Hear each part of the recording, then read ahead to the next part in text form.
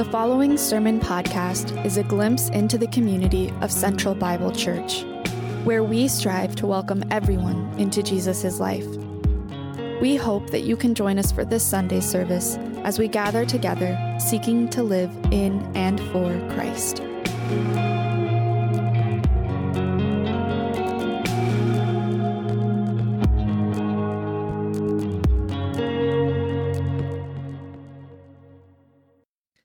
We're going to continue in our worship with the reading of the Word, but before I read our passage for us today, I just have one quick announcement. We have a lot of new babies in our congregation, which is really exciting, and Pastor Andrew has made it possible in room 213, just out these doors, to have a nursing mom's room with audio and video feed of the service. So, yes, we're very thankful for Andrew for making that happen, and I think he had some assistance in that. I can't remember who, but whoever made that happen, thank you so much. We're very appreciative of that. So, moms, if you want to utilize that, it's there for you. I'm going to read Psalm 46 today for Pastor Danny before he comes up to preach. God is our refuge and strength, an ever-present help in trouble. Therefore we will not fear, though the earth give way, and the mountains fall into the heart of the sea, though its waters roar and foam, and the mountains quake with their surging. There is a river whose streams make glad the city of God, the holy place where the Most High dwells. God is within her. She will not fall. God will help her at break of day.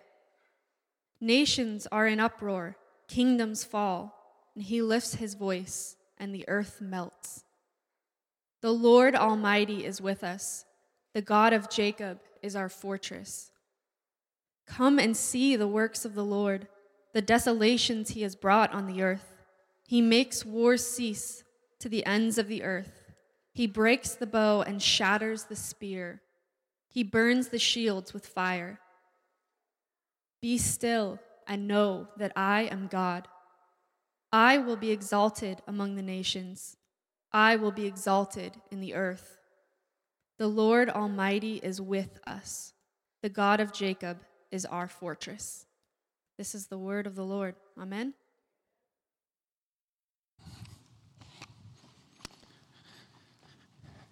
Thank you for your ministry to us, Mackenzie, as you read the word each week.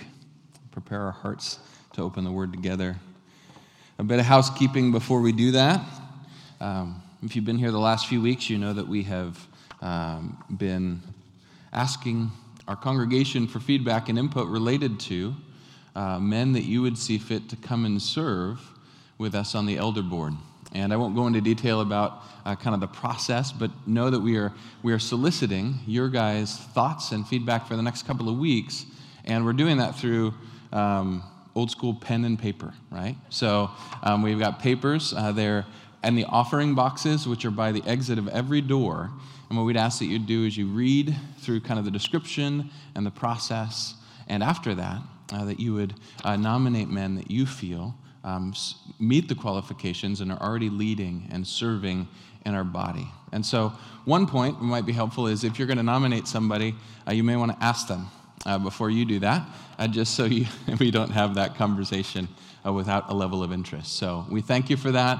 If pen and paper is not your bag, you can also email submissions to just elders@centralbible.church. All right? We'll be doing that the next 2 weeks, and then we'll go ahead and respond to those men that have been nominated. But my name is Danny Kugelberg, and I'm one of the pastors here at Central Bible Church. And it's my joy to be able to share the word with you this morning.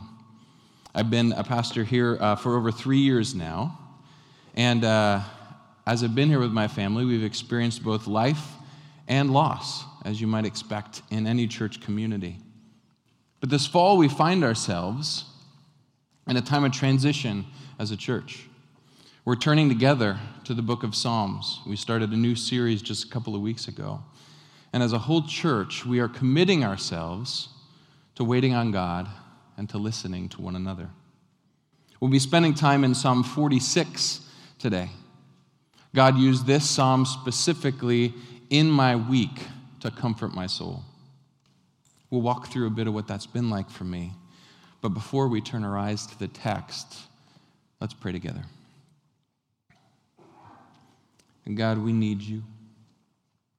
That is true at all times. But there are specific seasons where we know the depth of our need more acutely. Father, you are with us. Help us through your Spirit to know the comfort of the Savior who is acquainted with our griefs. Use Psalm 46 in a manner that you see fit today. Help us to have a renewed gratitude this morning for you as our very present refuge. Thank you for your steadfast love for your people. Amen. As we look to the book of Psalms, it is a beautifully unique section of the biblical text. In our English translations, we generally find it right smack dab in the middle, right? Or if you're rocking one of the pocket New Testaments, it's usually listed as an addendum, right? The poetic language of the Psalms fill our heart and our head with vibrant imagery and prose that hits us in a way that draws us back over and over. God's people have been using the Psalms in both worship and prayer for generations. And the Psalms were used in the life and worship of the nation of Israel. N.T. Wright encourages us to use the Psalms, or to see the Psalms as Jesus' songbook. Jesus is not only the one who used to sing and pray the Psalms, but he's also, as the promised Messiah, the object of the song. N.T. Wright writes it in this way. Jesus wants us to learn to sing and pray these psalms with him so that we can weep with him over the pain of the world and love with him into the life of the world and celebrate with him in his glory in the world. Now, if you like your references a little older, John Calvin said of the hymns, or the psalms, that they are an anatomy of every part of the human soul. Part of the reason we're going through the selected psalms over the next 2 months, leading up to Advent, is because the book of Psalms covers the gamut of human emotion and experience. From celebration to lament, from grief to praise, questioning to hope. It's all in there, and sometimes even in the same psalm. I get the privilege to lead worship on a regular basis with our community. And as a musician, it's probably not a surprise to you that I enjoy music, and from a lot of different genres. But what may be surprising is that I enjoy vinyl records, right? Odd, perhaps because they stopped producing largely vinyl about the time that I was born, and yet it's experienced a bit of a renaissance. And the reason that I like vinyl is because it forces me to slow down. In a media-driven, always connected age, I have to sit, and I have to clean the vinyl, and I have to put the needle on. And there's no skipping tracks. There's no telling Pandora whether I like the track or not, right? I listen to it as the artist intended. I brought a few of records that I enjoy, and I'll share them with you if you'll indulge me for just a moment. So the first one is an older one by a cat who was rocking back in the 40s, Aaron Copland, right? And one of my favorite pieces of music that he wrote was a ballet called Appalachian Spring, right? And it's a beautiful piece of music, and it expresses a breadth of emotion. There's excitement, there's pieces of calm where you have to listen in intently. And then if you're doing that, as the orchestra comes in, that you're awakened from your emotions, right? Or perhaps, if you would like something from this decade, Explosions in the Sky. Very different. An album called The Earth Is Not a Cold, Dead Place, right? It's a post-rock album. A lot of guitars, no vocals. No vocals actually in either album. But I love both of these albums, and I brought them with me this morning because they're examples of kind of what we experience in the Psalms, right? They're dynamic in scope. They take us as the listener somewhere emotionally. There's themes that recur over the course of the album, and they work better as a cohesive whole. The Psalms invite us to worship God, to cry out to Him, and to be reminded that He is the object and the reason for our hope in every season. This last week was a heavy one for my family and I, because a family that we know and love, a family that we have shared life with, suffered profound loss this last week. And we as a family have walked together with them in their grief. The Psalms have been my companion in a unique and acute way this past week. I first found out about my friend's grief through text message, which is an oddly impersonal way to find out about something like that. And I was sitting in my office, and I just kind of slumped over in my chair. And I began to feel so many emotions in one moment that I went numb. I don't know if you've had that before. And I didn't want to move.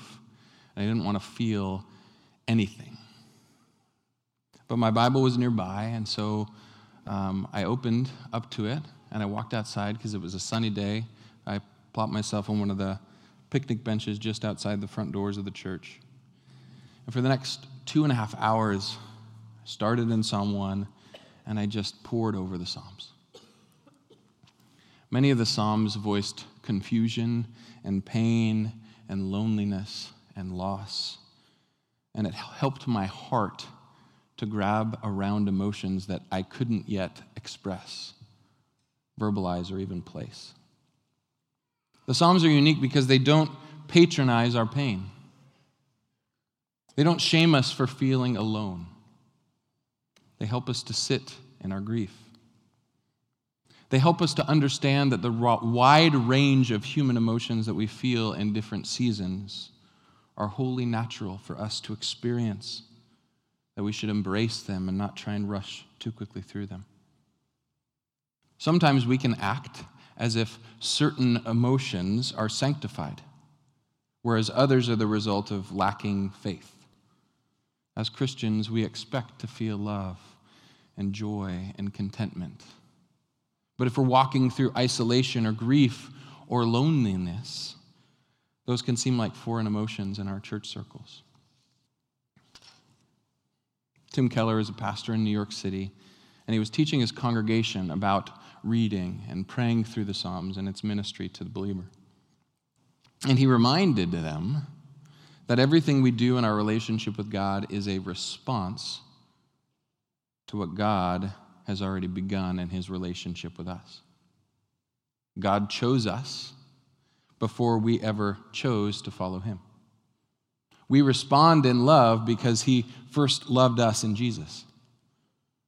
Now, if you're one of those new parents that Mackenzie was encouraging about coming into the mother's feeding room, or if you've raised kids of your own, think about the process of how a child learns their first words, right?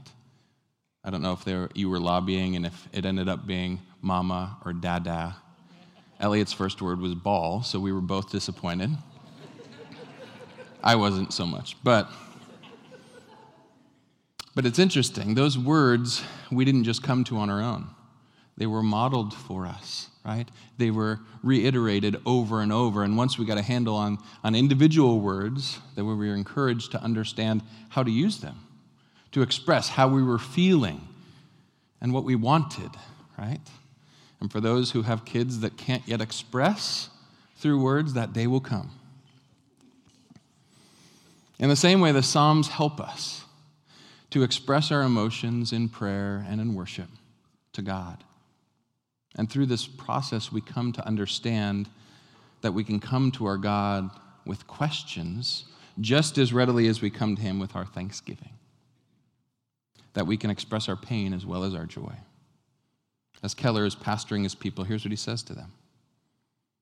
The Psalms take us deep into our hearts, and they do so 1,000 times faster than we would ever go if left to ourselves. The Psalms also force us to deal with deep suffering and pain before we arrive there. They force us to look at thanksgiving and praise when we don't feel like them at all. That is the very reason we are walking through the Psalms together as a church in this season as we wait on God and we listen to one another. So I'm going to usher a challenge. Instead of simply hearing and meditating on 10 different psalms selected by whoever's preaching up on stage over the next season, what if we as a congregation were to engage the psalms daily? We've got about a month and a half left until Advent comes. And if each of us had the opportunity to read 2 psalms in the morning and then 2 psalms in the evening, we would have the opportunity as a church to go through the whole book of Psalms, to meditate on them, to worship, to allow the Spirit to minister to us through this season. Can we do that? We could also watch Netflix. You can choose. But that's enough of the prelude. Let's jump into the Psalm. So if you've got your Bible, open up to Psalm 46 together.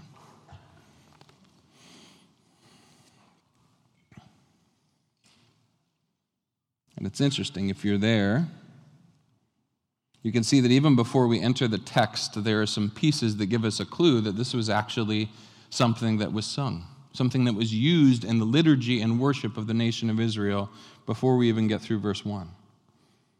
If you look at that and it says, according to Alamoth, that wasn't super helpful for me at first glance, so your Bible may helpfully translate that to be sung by sopranos. Okay, so if that doesn't help you at all, just know that if we were leading that today in the way that they had intended, I would not be leading it, but we'd have Eleanor or we'd have Nadia or someone with a beautiful female voice leading that, right? It also shows us that there are specific points of pause, right? We see the word Selah over and over. And that helps to break up the song. It helps us to understand the structure. But it also, just in a kind of cool way, reminds us that it's almost like we are doing a behind the music on Psalm 46, right? We are looking at a psalm that they used to point their eyes to him who is their hope. So as we look at it, if we use the structure that they've already provided for us, we can see that there are themes that recur throughout the psalm.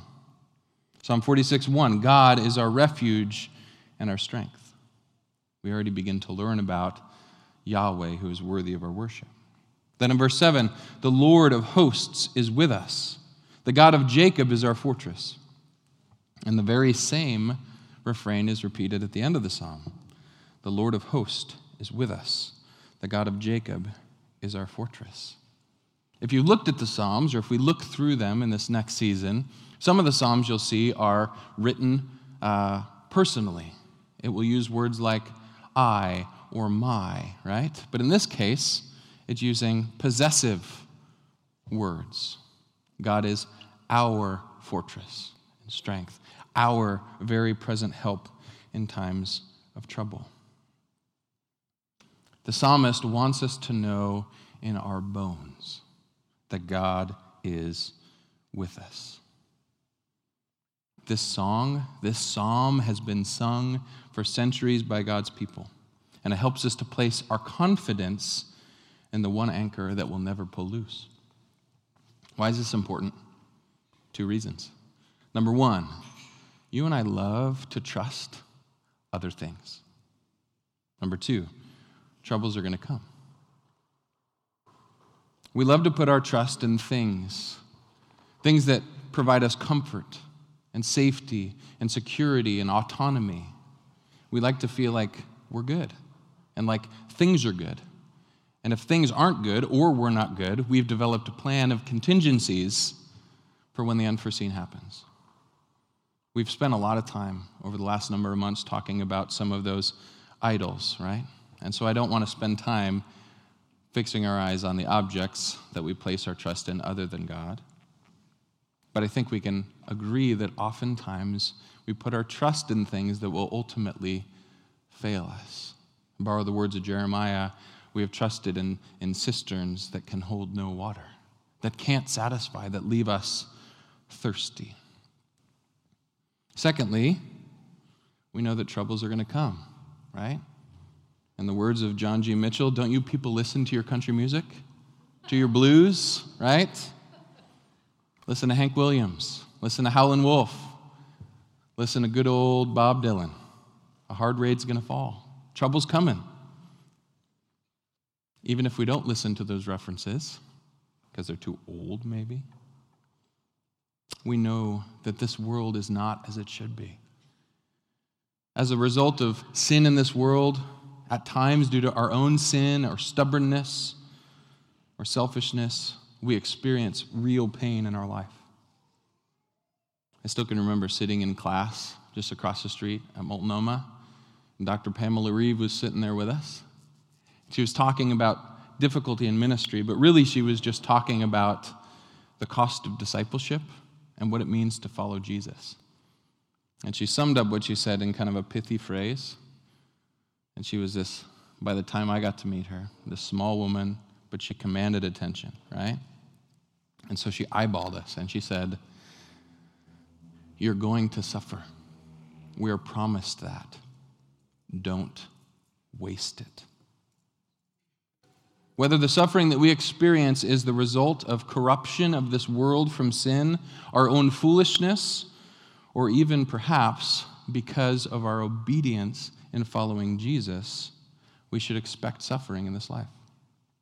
The trick is not to waste the pain, the opportunity. You see, we need to allow our difficulty to invite us to our knees, where we confess our sin, where we grieve that this world is not as it one day will be, and where we understand our dependence is on God, who is both with his people and up to the task. Sometimes it's not us who are doing the suffering. This last week, as I mentioned, as I was sitting with my friends who were walking in deep pain, they read through Psalm 121 together. I just came to meet and to pray with them, and their Bible was already open to that. And so we read it together and talked about it. We remembered that God was big enough to handle our questions. I look up to the hills, from where does my help come? Last year I had the opportunity to read a book called The Listening Life by Adam McHugh. He's a pastor, served as a chaplain. And I reread a chapter specifically on listening to others in pain because I needed it this week. I want you to listen carefully to his words of encouragement and instruction to the Church of Jesus. He writes this: "We rail against pain and rage at death because we know things are not as they ought to be. But there are many times in life when we just don't have the ability to relieve someone's suffering as much as we wish we did. The church is a community of people who acknowledge suffering, who treat it as real and enter into another's pain. Why? Because the Lord knows our afflictions. Jesus offers his presence in suffering, and so should we. This is vital in a season where we are seeking to wait on God and to listen to each other. Just this week, someone from church came up and shared with me that she was thankful to be a part of a church where she could cry and know she wasn't alone. She shared that sometimes in the past, she was led to believe by other Christians that grief was a sign that you need more faith, that she could pray away the pain. May we be a community that weeps together, holds grief together so that we can heal together. We need to be that kind of community in our friendships, in our community groups, as we serve together, as we go to the men's retreat together. It's a little plug. Sign up back there after the service. May we not run from one another's pain. May we have the capacity and strength in Jesus to offer presence in suffering. As we look back to verses 2 and 3 in our text, we're given this vivid picture of upheaval. God is our refuge and strength, a very present help in trouble. Therefore, we will not fear though the earth gives way, though the mountains be moved into the heart of the sea, though its waters roar and foam, though the mountains tremble at its swelling. Think of the contrast that we're invited to see in this picture. The psalmist sets our mind on that thing which is most sure and foundational, the earth, and he sets it against a force which is in constant turmoil, always moving, uncertain, the sea. It would be harder for the original reader, and maybe for us as well, to picture that something that could be more catastrophic in terms of the elements. As I was preparing for the sermon this Sunday, I found myself over at Multnoma's library because their library is bigger than my own. And in doing that, I came across a classmate that I had, and one who lives over at Cannon Beach. And as we were talking, and she saw me holding commentary on the Psalm, she said, "Oh, what are you preaching on this Sunday?" I said, "Oh, Psalm 46. And immediately she said, "Oh, the tsunami Psalm." What? And she said, "We who live in the coastal lowlands are very familiar with the Psalm and its imagery that describes that type of chaos."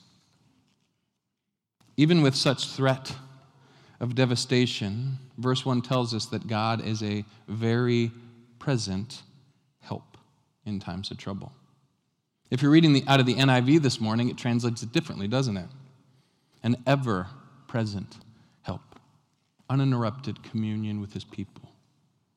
I was talking to Mackenzie Williams this week, who read our psalm to start off our time in the Word today. And she told me that phrase is the same phrase, that same idea that was used as Moses is instructing the people before they enter the promised land in Deuteronomy 4:7. If you don't know Mackenzie, she loves the book of Deuteronomy. She loves it. And incidentally, she's teaching a women's Bible study on it weekly on Wednesdays. If you're a lady, I hear it's the place to be, okay? But back to the text, Deuteronomy 4:7. Listen to how Moses talks about Yahweh to his people in Deuteronomy 4. "But you, who held fast to the Lord your God, are alive today.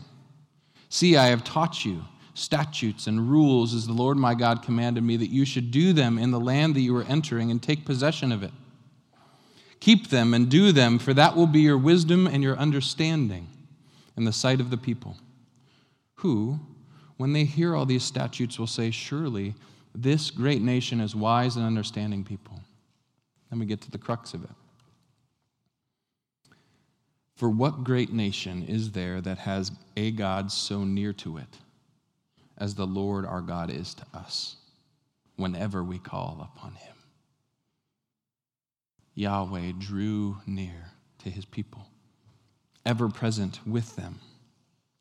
The psalmist wants us to know and to see that just as surely as trouble will be a part of our experience, even more assured we can be that God's presence is with us. Lord Sabaoth is our mighty fortress, we just sang, right? It is actually this psalm that inspired Martin Luther to write, "A mighty fortress is our God," right? Think of the words. Tuck had them up there for us. We were singing them. "A mighty fortress is our God, a bulwark never failing. Our helper, he amid the flood of mortal ills prevailing." Verse 2, "Did we in our own strength confide, our striving would be losing. Were not the right man on our side, the man of God's own choosing." Love the Old English. "Dost ask who that may be? Christ Jesus, it is he. Lord Sabaoth his name, from age to age the same, and he must win the battle." As we turn our eyes back to the psalm and we enter the second stanza, the imagery and the tone changes. The water which caused devastation and wreckage and tumult is now transformed into a life-giving resource that brings gladness. Verse 4, "There is a river whose stream make glad the city of God, the holy habitation of the Most High. God is in the midst of her. She shall not be moved. God will help her when morning dawns." Here we're given a picture of God dwelling with his people in his city, his established kingdom. Why is this important specifically in this psalm? Because again, we're invited to see the unstable nature not only of the earth, but of the systems of this world. Psalm 46, the nations rage, the kingdoms totter. Nations raging against one another, or perhaps even within themselves, and they ultimately fall, but not after a heck of a lot of striving and difficulty and pain and loss. They still fall. Look at how the psalmist contrasts it for us. He, God, utters his voice, and the earth melts. The nations of the earth effort and strive, but ultimately fade away. God, who spoke the world into being, simply utters his voice once more, and the earth melts. The apocalyptic and strong language that we see there continues throughout the psalm, much like it has since verse 1. And in verse 8, we're encouraged to behold the works of the Lord, how he has brought desolation on the earth, how he makes wars cease to the end of the earth. He breaks the bow and shatters the spear. He burns the chariots with fire. Now, if we haven't read this verse lately, it catches us a little off guard based on how it starts, right? Come behold the works of the Lord. We might expect something about God's creation or his faithfulness to his people or the establishment of his kingdom. But as we look closer, we see that those are the very things that the psalmist is asking us to consider. Yes, this verse can serve as consolation for the presence and might of the Lord now, but it also points us forward to a time when God will establish his rule and his reign and his kingdom in its fullness, when he will right all wrongs, he will end all striving, wars, enmity, suffering. Right? For those who are familiar with the band King's Kaleidoscope, they're awesome. Just check them out. If you need more on that, see Russell Woods. But they have an album entitled The Beauty Between. And it's titled so because it wrestles with this idea that we are in the now and not yet, in a kingdom that has been inaugurated but is not in fullness, right? We still experience pain and suffering and loss as a result of sin. And long after I've turned the stereo off and have stopped listening to that album, there's a refrain that sticks in my mind. And it says, locking in the sovereign reign of the King of Kings, trusting that he will make right all things. We know today, both through engaging the text and through our own experience, that the world is not as it should be. But we trust that a day is coming when things will be made right. 1 Thessalonians, we grieve, but not as those who have no hope. If we look back to verses 8 through 10, we're reminded of a day that will come when all wars will cease. And those who war against God and his purposes will be disarmed, will fall silent. That is why the people of God who are singing Psalm 46 are invited to come and behold the works of the Lord. Because one day all opposition to God's justice will be ultimately defeated. This is important because this is now the setting through which we read probably the most famous verse in this psalm, right? Be still and know that I am God. I've heard that verse. I've seen that verse. As a teenager, I worked in a Christian bookstore, and I saw all manners of tchotchkes with that on it, right? Mugs and t-shirts and stained glass and soap dishes and on and on. And the interesting thing is that familiar phrase, be still and know that I am God, we often read in an isolated manner. A manner that invites us to find personal peace as we quiet ourselves before God, to stop and notice, almost to use a word that is thrown around nowadays, to practice a mindfulness about God's presence, right? That's not to say that we can't find peace through this exhortation, or that we shouldn't find solace in what we're given here. But first and foremost, let's read this verse in the context of what it is that the psalmist is talking to us about.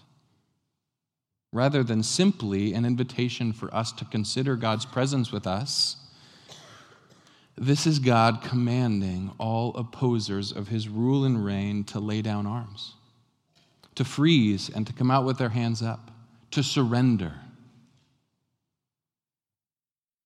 Jonathan Edwards, the Puritan preacher, said of this verse that it declares that God alone is God, sufficient to still all objections to his sovereignty. The same language is used by Moses as Israel is pressed up against the Red Sea, being pursued by the mighty nation of Egypt. And he says to them, "Fear not, stand firm and see the salvation of the Lord, which he will work for you today. For the Egyptians whom you see today, you shall never see again. The Lord will fight for you, and you have only to be silent." God has fought for his people, and we can trust that the living word will have the final word. So the next time that we read the phrase, "Be still and know that I am God," would it give us solace? But would it do it first and foremost because God will come and end injustice, wiping away every tear as he establishes his kingdom that will never fail. Words of Luther, "Let good and kindred go, this mortal life also. The body they may kill, God's truth abideth still. His kingdom is forever."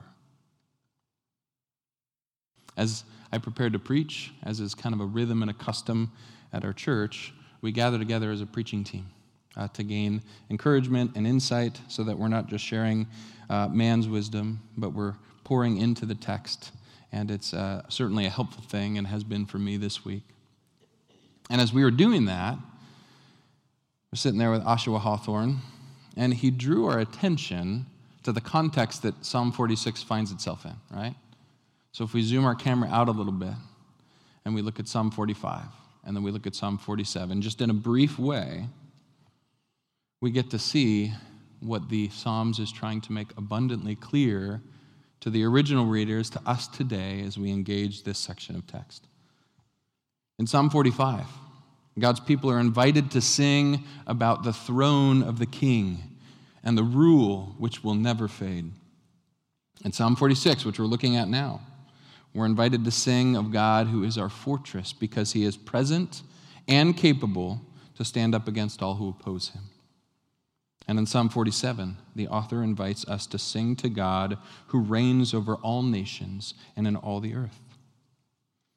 Were we to have time today, which we don't, to read through the book of Revelation, we would see that the imagery and the ideas present in these Psalms are used by John the Revelator to tell of the establishment of the kingdom by our Savior, King Jesus.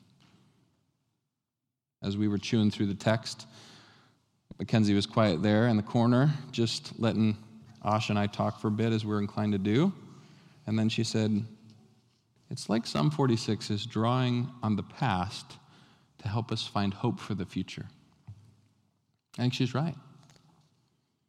Remember, there is a refrain that repeats twice in our psalm, right? Sometimes that can be a stylistic device in poetry or prose, but often when a phrase or an idea is repeated, it's because the author wants us to focus on that thing. What is it that Psalm 46 doesn't want us to miss? Verses 7, verse 11. This is how the psalm ends. "The Lord of hosts is with us, and the God of Jacob is our fortress." Of all the things that the psalmist could draw our mind to as the psalm comes to a close, he wants us to know that the God who commands the armies of heaven is present with us. The covenant God who has been faithful since the days of Abraham and Isaac and Jacob is our fortress. Yahweh has proven himself to be faithful to his word and to his people. And he has upheld his covenant through his presence and his power. This is not some distant, unknowable, removed deity that God's people are called to praise. This is the God of their forefathers, who chose them, who established his presence with them, and who fought for their good. God's presence still resides with his people today. but now because of the finished work of Jesus who ushers in the new covenant, those that abide in him experience the presence of the Spirit in our lives. The Spirit gives us new life and gifts through his work, producing fruit of the kingdom in us. Also, in times of trouble, he is our very present help, interceding for us when words fail and providing comfort amidst difficulty. May we find comfort in the Spirit as we look through the Psalms, as we worship and pray through them, as they help to give voice to our grief and our pain when troubles come. May the Psalms teach us to approach God with whatever the next season will bring. And so today, as we wait on God and we listen to one another, may we pray and sing the Psalms that Jesus and his people sing. I thought it only fitting to end our time in the Word today by worshiping through song.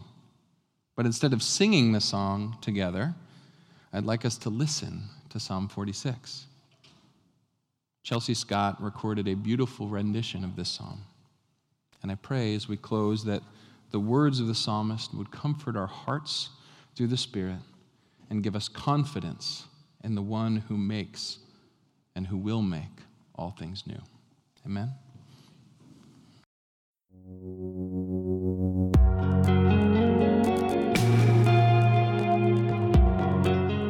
We desire to be formed by the Word of God in community.